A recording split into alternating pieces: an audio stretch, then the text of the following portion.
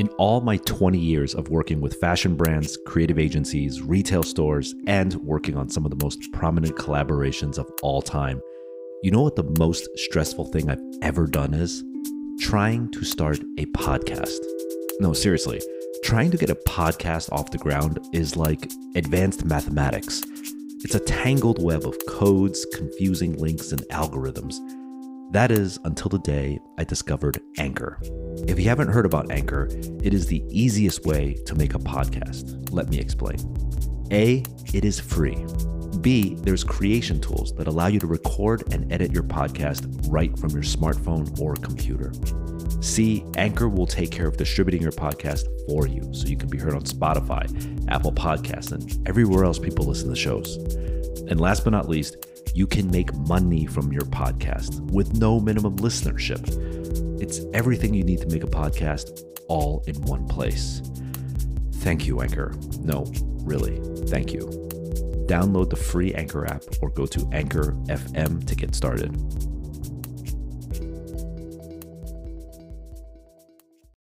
Hey, this is Jeff Staple from Hype Radio, and I'm here to make an important announcement. As you know, Hypebeast Radio started off a year ago as just one single show. Today, that one show has successfully grown into an entire platform. And if you've noticed, we're now calling it Hype Radio. Hype Radio currently has 3 shows. One is my show, The Business of Hype. The other 2 shows are the HBR Show and Soundcheck. The HBR Show, hosted by Hypebeast senior editor Robert Marshall, is the original Hypebeast Radio show, hence the name, and it's where the industry's most innovative and inspiring creatives come on and talk directly to their fans, discussing their journey towards success, lessons learned along the way, and thoughts on the state of the culture, all in real time. The Soundcheck Show, hosted by Hypebeast music editor Manny Madakalam, is our look at the entire music scene at large. Manny brings you in-depth conversations with your favorite musicians and industry figures, digging into their origin stories and asking the tough questions that you want answered. Together, our 3 shows now form Hype Radio, and you can bet there will be more shows on the horizon. Now, this is where your part comes in. As you might have noticed, currently, by subscribing to Hypebeast Radio or Hype Radio, you're getting all 3 shows served up to you. Well, now we are going to separate them so that you can choose which shows you want to subscribe to. And I highly encourage you subscribe to all 3. So this show that you're currently listening to, this will only serve out the business of hype. And if you want to keep hearing the HBR show and the Soundcheck show, you'll need to, right now, subscribe to them individually. And you'll definitely want to do that right away because you never know who's going to drop into the studio. So whether you're on Apple, Spotify, or wherever you get your podcast, search HBR show and Soundcheck and subscribe today. Okay, let's get back to this week's episode. From Hypebeast and Hype Radio, I am Jeff Staple, and this is The Business of Hype, a show about creative entrepreneurs, brand builders, innovators, and the realities behind the dreams they've built.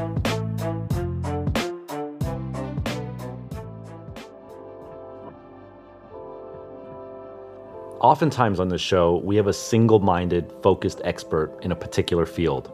It's rare that we have a guest like we do on this one, where one creative mind extends to so many different fields, from high fashion to film to gaming to automotive. It's also extremely rare that a designer has stunt car driving on their resume. Mai Ikuzawa is such a person. And besides hearing all of her unique skills and talents, we also get to hear about her journey from owning a rather large agency to downsizing herself to a single entity, and the trials and tribulations in between. The journey takes her all the way from Tokyo, Japan, to her home studio in London, England, where we recorded this episode. So buckle up.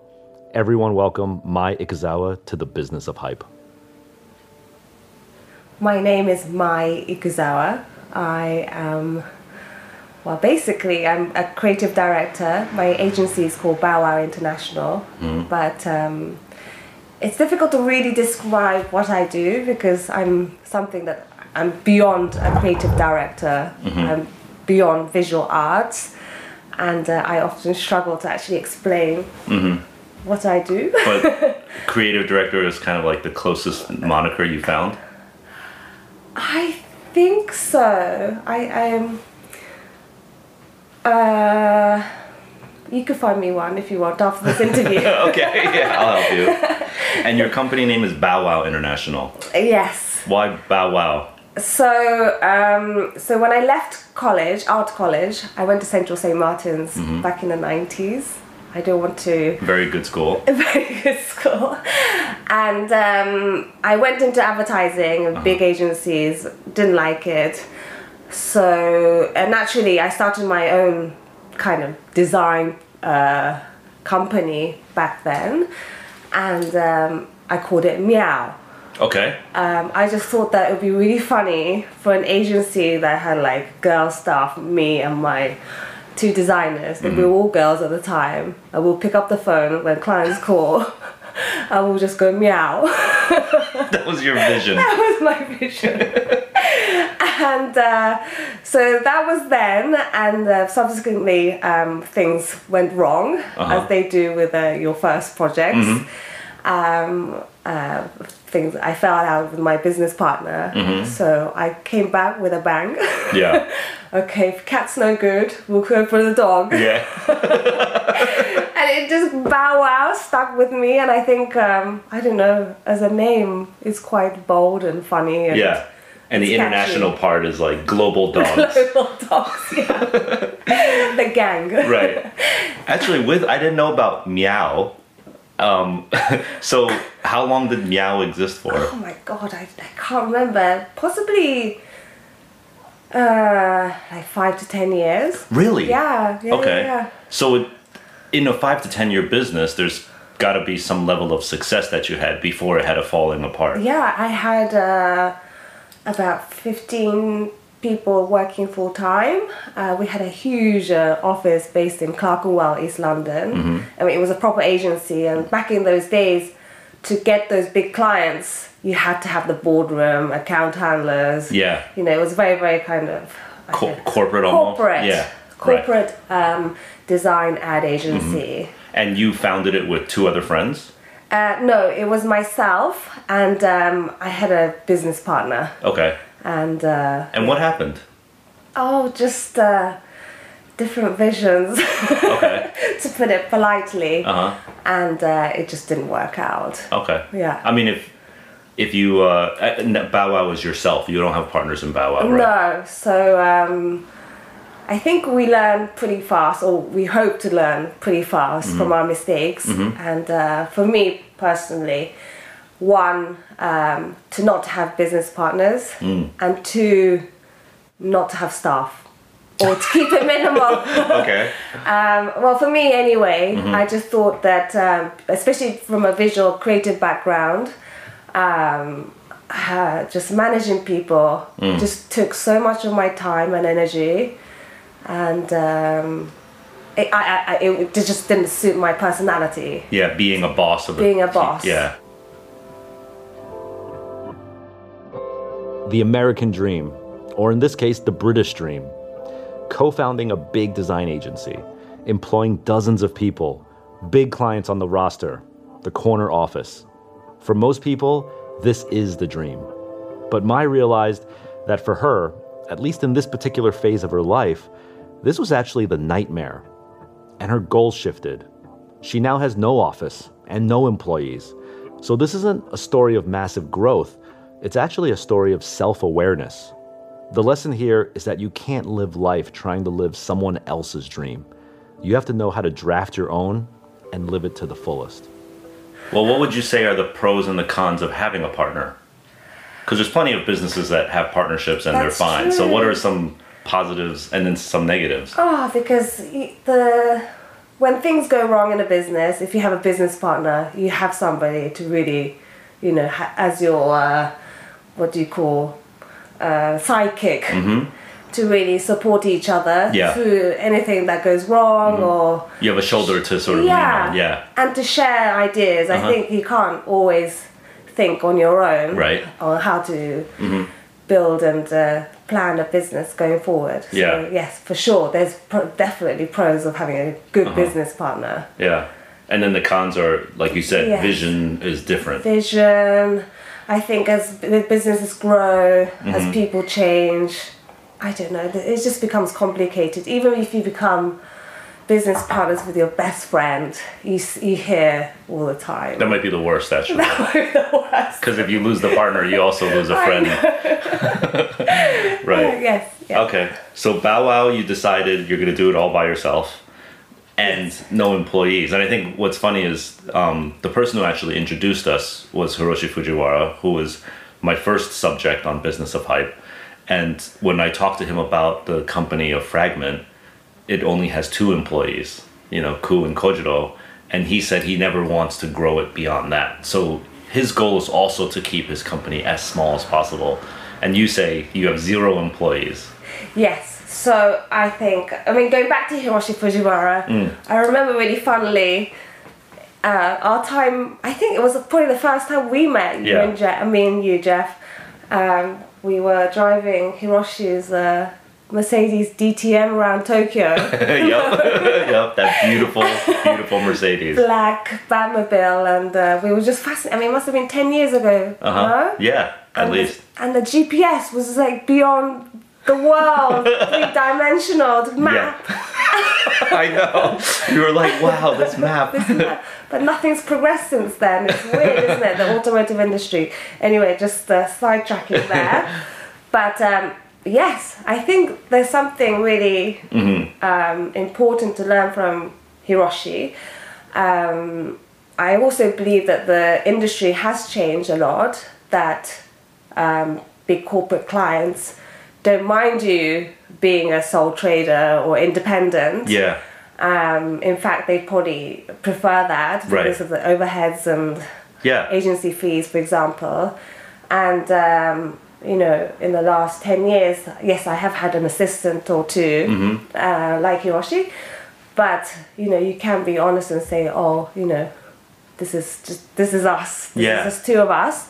And they're like, oh, okay. But then, you have the breadth of experience and you have the network that you've built. It's just not physically possible to finance full-time web developers or typographers or film directors or graphic designers full-time because, you're always trying to feed all these overheads. Yeah. And I would also argue that trying to employ full-time good ones, like really, really good ones, they don't want to really work full-time for somebody. So you might be able to find like a low-level sort of mediocre one. But if you want good people, they're on their own probably as well. They're all on their own, exactly. I think that's what the industry is now. You're not going to trap these very, very creative people in a 9-to-5 job.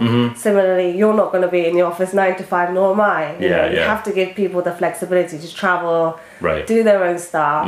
And there used to be a stigma, I think, against like single or like, small entities where like a client might think like, oh, this isn't professional enough of a setup, right? Yes. But I do agree with you. I think in the past couple of years, it's been like actually the bigger agencies that have hundreds of employees and account service people are now sort of frowned upon. Yes. No, that's true. Because they sort of are like the big sloth that can't react, right? Yeah, that's true. That's true. Recently I've had experiences where clients have come back to me and they say, sorry, we made a mistake. We thought that you couldn't manage the project. And we went to a big agency and we had such a terrible time. Yeah. So much bureaucracy, so much expense, right? Yeah. So much. We're coming back to you. And it's like, okay, I'll charge you 30% more, but you... As a penalty fee. I take you back. Right. Mai Ikuzawa has been called a creative mastermind, and sometimes these personality types take a long and winding road to find out what really makes them tick. I know we drew a comparison to Hiroshi and Fragment and their commitment to keeping their team small. Mai obviously reinforces that idea here.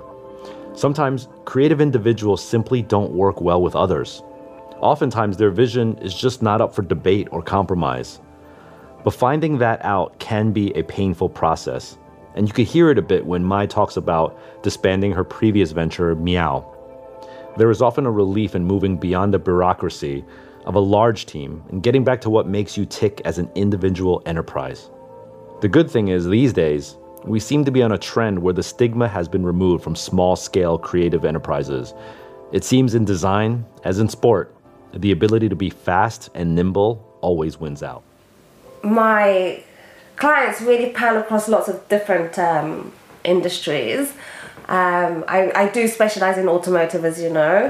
Motorsports, my background is in, I used to work a lot in the movies. I had, for example, Universal Pictures and Working Title Films as a long-term client. Technologies like gaming, properties, high fashion, design. Those are very disparate, like Yes. to a layman, just like movie industry, automotive industry, gaming, and high fashion. That I mean, if you know Mai, that is you. But those are very like wide, different audiences, I would say. I think it's true, and I do come from a very I don't know, what do you call it? Not a very Traditional, not non-traditional. I come from a very non-traditional background, and I think that shows in my concepts and ideas. And having been born in Japan but being brought up in the UK, you know, there's this amazing sense of humour and sense of fun that I really picked up from the UK. Yeah. That really shows in my work as well. So there is that seriousness and precision that I get from the Japanese kind of background. The work ethic side. But then, you know, there's always a sense of fun and humour in my work. And I think that's what my clients always seek when they hire me, is that they love the kind of the precision, but also the fun I bring to the table. So it's always very, very unique. I looked at your website, you know, just to do a little bit of research. I haven't updated it in about 5 years.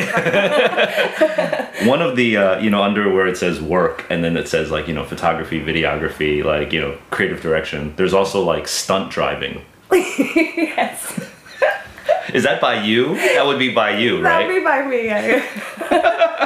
Okay, talk a little bit more about stunt driving and how that came to be as a skill set that you offer. Oh my goodness, so where do we go? So, for people who don't know me, I was born in Japan, and my father was quite a legendary racing driver, and I'm his only child. So from a very young age, my father will throw me into a go-kart or motocross, and I'll be forced to, I don't know, every weekend drive or ride or whatever. I hated it. You know, I was a conventional girl. Yeah. I just wanted to play at home with my dolls. But eventually, the brainwashing really And it brought you to races, I assume. So you're around mechanics and like gearheads the whole time. So back in the 80s, you know, motor racing wasn't so glamorous. It was more intimate, very family orientated, in a way that, you know, we share pit lanes, and you know, you could walk into other people's garages, not like today's Formula One where there's security everywhere. Right. So I'll be doing my homework in my motorhome, and you know, there'll be the mechanics just kicking ball with me, and you know, all that fun. So all this kind of, I don't know, my life was, you know, away from the conventional, and also family holidays were always, you know, going to Disneyland, but we'll have to detour to some workshop or engine builder on the way. Yeah. So very unique upbringing, right? Very unique background. And that eventually, you know, so this is quite fun. You know, I do appreciate the aesthetics of cars and bikes, as well as the freedom that you enjoy from driving, for example. So so later in my life, I started to, I enjoy long road trips and everything, but I started to kind of start training as a racing driver. Okay, so you thought about maybe really getting into it. Cool. Yeah. You actually took training lessons and stuff? I trained for a long time. I used to, like, every break I had, every bit of money that I had left over, I'll get my racing instructor and go to, you know, there's so many race circuits in the UK, you know. Yeah. So I'll drive to a race circuit. And, you know. Did you ever compete in races? Just a little bit, just a little bit. But unfortunately, or fortunately, as soon as I got my license and I was able to compete, I found myself pregnant. That's not unfortunate. So that kind of put a slight stall in my racing career. But there was a lot of people around me that really supported my racing career, but my racing career that debuted but never went anywhere. Did you ever have like a desire to go into the sort of more artistic, like car design side? Car design is really tricky. Actually, Actually, I appreciate good car design, but I'm terrible at 3D design. Oh, okay. So you're more graphic design. Graphic design, yeah. I recently interviewed a product designer who said, for product design in that field, automotive design is sort of like the echelon. Like you could design, you know, like a fork, a spoon, a table, a chair, but automotive is like the top creme de la creme. Amazing. Yeah, because of just, not only do you have to design a beautiful shape, but it has to function, work, take abuse, you know, like it has to involve all these different elements in order for it to be like considered a good design. Yeah, and it's also like, you know, the cost around it, right? Like you can't really just design one car. It has to be like mass producible, and it has to, you know, really be functional, you know what I mean? So and the aerodynamics as well. Yeah, the science behind it. Science, exactly. Yeah, I'm fascinated when I see a car that is really beautiful. Like, it's almost like music. Like they just fabricated it out of like, you know, clay, but it's like out of nothing. Like it's like a sculptor, exactly, you know. Exactly. Yeah. I mean the beauty of those cars are possibly like post 80s. Unfortunately, you see cars today, and I guess, like you said, things have to be mass produced. Every part is shared amongst other car companies. Yes, so, and amongst all the classes within their company, right? So, but they used to be much more unique works of art, right? Yeah. Beautiful. Yeah. You mentioned earlier that you are born in Japan, raised in London. Yes. You obviously have a heavy British accent, you know, but you have sort of the aesthetic of the Japanese coupled with like the British sense of humor you mentioned. Do you identify more as a Brit or as Japanese? Gosh. That's a really good question, because I feel really Japanese, and but then I feel most comfortable when I live in London. Interesting. You're a lost nomad. So I might argue that you might feel very Japanese. Yeah. Because you live in London. Maybe. Do you feel very Japanese when you spend some significant time in Tokyo? Yeah, because when I land in Haneda, and I don't know, I smell and I see Tokyo, it's like, this is home. You know, I really feel like, this is my home. To your DNA, like down to the core, you feel like it's you. Yeah. Right, but you don't feel like a foreigner here. Do you feel like an outsider in London? No. You feel you're like dual citizenship completely. Well, London is so welcoming. Out of all the other cosmopolitan cities I could think of. It is really, It's really racially diverse, isn't it? Yeah. Yep. So now your main work is Bow Wow International. How do you go about getting new clients and new work?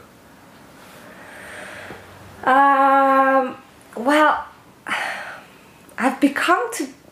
I mean, I'm very flattered, but I've been known to be an expert in my field now, and you know, if somebody says, there's a really interesting automotive project that crosses over lifestyle or fashion or design, they will say, you must speak to Mai, or you must meet my friend Mai. You're at the top of a very short list of right of like there's not even that many of those experts. It's like it's really unfair. But I fast tracked. Yeah. But you know, I have built my quite robust network. Yeah. I'm not a networker as such, but I've really built my business around a very solid network. And yes. Was that deliberate or accidental? I really think it's accidental. So you didn't say like, oh, let me pick this really niche sort of like automotive fashion lifestyle thing and like own that. Not at all. Okay. But I think, you can lie and say, yes, I did. That was my genius idea. Oops. But when you're really passionate about something and when you just read, breathe, smell, drive, as you know, even stunt drive as a service, you know, it's a bit of a joke, but it really is true.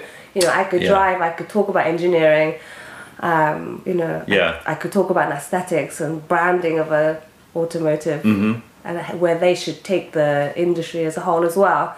So yes. Well, let me ask you this, because you had those different passions innately. Did you ever at one point think like, well, the automotive industry is so stodgy and like, you know, old boys club.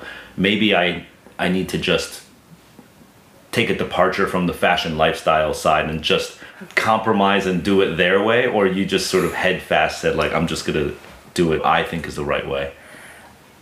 I would say that the industry is at a crossroad now. You know, they are still doing the traditional communication, marketing, you know, I think your traditional core customers are still very important in automotive, you know, your petrol heads, you know, I don't want to be too much of a cliche, but the male, high net worth, petrol heads, you know, they're still your core customers, so they still communicate to them in a very traditional manner. But then, you know, if you look at, I don't know, your luxury audience, maybe similar to you in your industry as well, you have to break that audience down and say, well, what is your customer base now? Yeah. You know, they are more gender neutral and ageless and and you have to also speak to the women. That's 50% of untapped market that the automotive industry has totally ignored. Or since the inception of the car, right? Totally patronized. Yes. And, you know, I am a high net worth woman. I don't speak to my husband and ask, what car should I buy, dear? You know? Can I get the station wagon? Exactly. So. But it's funny because, well, when you go on the corporate side of things, do you find an increase in women on like the corporate level of the automobile industry? Slowly. And, you know, but then it is a very, very, I mean, I feel very comfortable in the automotive industry. I mean, you look at the Me Too, movement going on now. And there's been none of that. Yes, it is a very male-dominant industry, but there's never any disrespect at all. Of course, you know, you still see those girls displayed at the motor shows. You think, my goodness, please stop. Oh my God, that will never change. I feel like you're talking about the show car model. That's like, for some reason, when you premiere a car, you have to have a scantily clad woman next to it. It's almost like the car's not that well designed, so we're gonna put this beautiful woman like in a bikini so that you don't know what to look at. Don't look at the bumper. Don't look at the bumper. Look at her ass instead. Exactly. Yeah. But I guess that came out from like the calendars. Where did that? Is it just the calendar? And the Formula One pit girls as well. I think they recently banned that. They said from this season, there's no more pit girls. Wow, that's a progression. Yeah. I don't know. Yeah. You have to lobby for that. Have some like guys up there, right? Like, who's gonna be the first automobile brand that has like a half-naked guy on stage? That'd be cool. Tap into your gay market. Right, exactly. High net worth, they buy cars. Yeah. Embrace your own idiosyncrasies. While your friends and family might find your combination of interests and passions to be very strange, take advantage of them. Use them as an asset to set yourself apart from the pack. Having confidence in that is not a bad thing. Yes, I'm telling you to love your weird self. Mai didn't win a lottery to become an authority on this cluster of disciplines. She lived them. She earned them. Her credentials matter here. And it's fair that she stands apart from the crowd because she comes to the table with a unique pedigree and an equally diverse library of ideas. And within that is value to others. I see this a lot from young creatives I meet. So be mindful of your worth and know how to value yourself. Being a working woman in the automobile industry, especially an independent, you're not like, an account executive for an ad agency. You don't feel any disrespect or slight when you go into these meetings. You feel like your reputation has sort of cemented itself? Yes, fortunately, yes. And I speak to really the top players in the industry as well, and they really consult me and my opinions. So I'm really, really grateful that they really believe in me and take my advice or my opinions really, really seriously. Right. And, if you look at, I don't know, even from a social level, I've been part of a judging panel for a classic car automotive events at a very, very elite level. And, I was like, really? Me? You want me to be on the judging panel? And you see the other judges on the panel, and they are the elderly gentlemen. Yeah. And I think, wow, I'm so honored to be part of this. But then the event organizers also see me as this, I don't know, the alternative, the new generation. The new generation, Yeah. and I represent that new generation and the alternative voice, which is really, really valid in this industry, I think. Yeah. Right. Okay.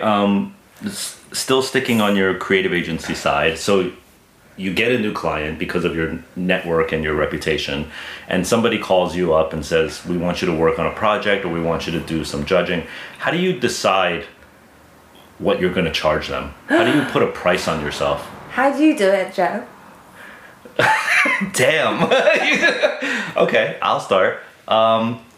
Typically, I do a balance of how much I personally feel passionate about a project versus the dollar amount, and they're sort of like on a scale where it's like, if I'm really passionate about the project and it's really, really exciting to me, then I'll do it for whatever available budget they have. And potentially, if the project is really exciting, even if they have no budget, I might do it because I'm that passionate about it. And the inverse is the same. So if the project is not so personally interesting, it might be good for our portfolio and our resume and like added work, but then the price gets more and more penalizing for that, right? And there's going to be, I think it's important, I don't know why I'm answering this question for you. I'm totally letting you off the hook here. But I think it's important to know, to imagine yourself working on this project and your happiness level on it, and knowing that like, when I get that payment, it will feel fair and good. I'll feel good about doing this job. And know that if there's like a lower number, you'll really hate every day that you're working on that, and try to just keep it above that level, right? That you summarized it really well. I think there is a barometer that we have inside us. It's that gut feeling, right? Yeah. And are you pretty strong? Like, you feel good about that barometer that you have? I think so. I think similar barometer you have. Somebody years ago taught me the formula, the 3 Fs. Oh, what is this? It's the fun, fame, fortune. Okay. I mean, you basically summarized it. It that's has a good one, to tick 2 of those words. Okay, 2 of the 3. 2 of the 3. That's a good one. Yeah. Fun, fame, fortune. Yeah. So, if it's going to be, if it's going to bring fame in terms of your portfolio, you'll do it. And if it's going to be fun, you do it. Right. So what's the worst? If it's just fortune. Fortune, Yeah, that's a really good, the 3 Fs is really good, because sometimes you do stuff admittedly just for the fortune, and you're missing the other 2. And they never are that fulfilling. It's missing the 4th F of it. Equation equals fulfilling. Yeah. But, so would you say you're quite good at it? Like, or do you still, even in your experience sort of era, do you still find yourself like, man, I should have charged more for that. That really wasn't worth it. Rarely, no. Okay. I think my barometer is quite spot on. Okay. And also because I'm independent now, I don't have an agency, I can really pick and choose who I work with. Yeah. And I have to be really, really, I have to time manage myself very, very well. So if I have even the slightest concern about a client or project, I have to say no. So the work I do now, and also plus I'm a mother, and I have to be really, really productive with my time. Yeah. Mai here provides an awesome life hack with her 3 F's: fun, fame, or fortune. 2 of the 3 will equal another F: fulfillment. If you only have one of the F's, it won't likely give you fulfillment. So the lesson here is that everyone should have their own formula. Everyone should have their own process in which to gauge work and really effectively gauge happiness, right? After all, we're in this for the creative contribution we're making to the world. And if you could provide some level of fulfillment while paying the bills, that's what it's all about. If you're listening to this, I would love to hear what your formula is. How do you gauge whether you're going to take a project or not? So write in and let me know. How about in terms of like contracts and like billing on a per project basis versus like a longer term, like a retainer? Is there like a policy that you have for that? The work naturally tends to work better on a retainer, the things that I do, because they're not... because I'm not a producer, I'm more of a consultant, advisor, I'm more of a long-term partner, yes. So a retainer works much better. Can you define a retainer for your perspective and for the audience that might not know what a retainer is? You book my time. like a psychiatrist? Like a psychiatrist. You have a part of me and you guarantee my time per month. Oh, good. Right? That's a nice way of putting it. Yeah. Okay. Versus like a taxi cab driver where like you're on the clock. Exactly. When you're on retainer, you don't look at the clock. No. Is that right? No. Okay. Yeah. Right. Yeah. Like you say X amount of dollars is sort of like based on the number of hours you think you'll be thinking about this project. Yes. And you don't really keep an accounting of like, oh, you've gone over 30 minutes this No. Right. Yeah. I think that doesn't work for creatives to be looking at a clock.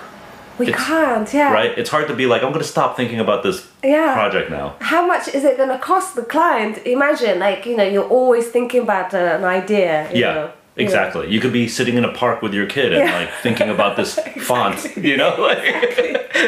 Oh, I dreamt about your project last night. Can I charge you? Yeah. I had 8 hours of sleep. I'm going to charge you 8 hours for this. Exactly. That's a good project. That's a good business strategy. Yeah. I bet some agencies charge like that. Yeah. I'd love to see you pitching like your ideas to a boardroom. It's probably the funniest thing in the world. Oh, I have stop to. It. It's probably like just laughs and just like. Or are you really buttoned up and professional with your pitches? Oh my god, you have to ask my clients, I think. Well, are you like PowerPoint keynote presentation, or are you like are you really buttoned up, or do you go in and freestyle it? I prepare. I really, really prepare. And I've been told, I have received feedback that I'm very good at storytelling.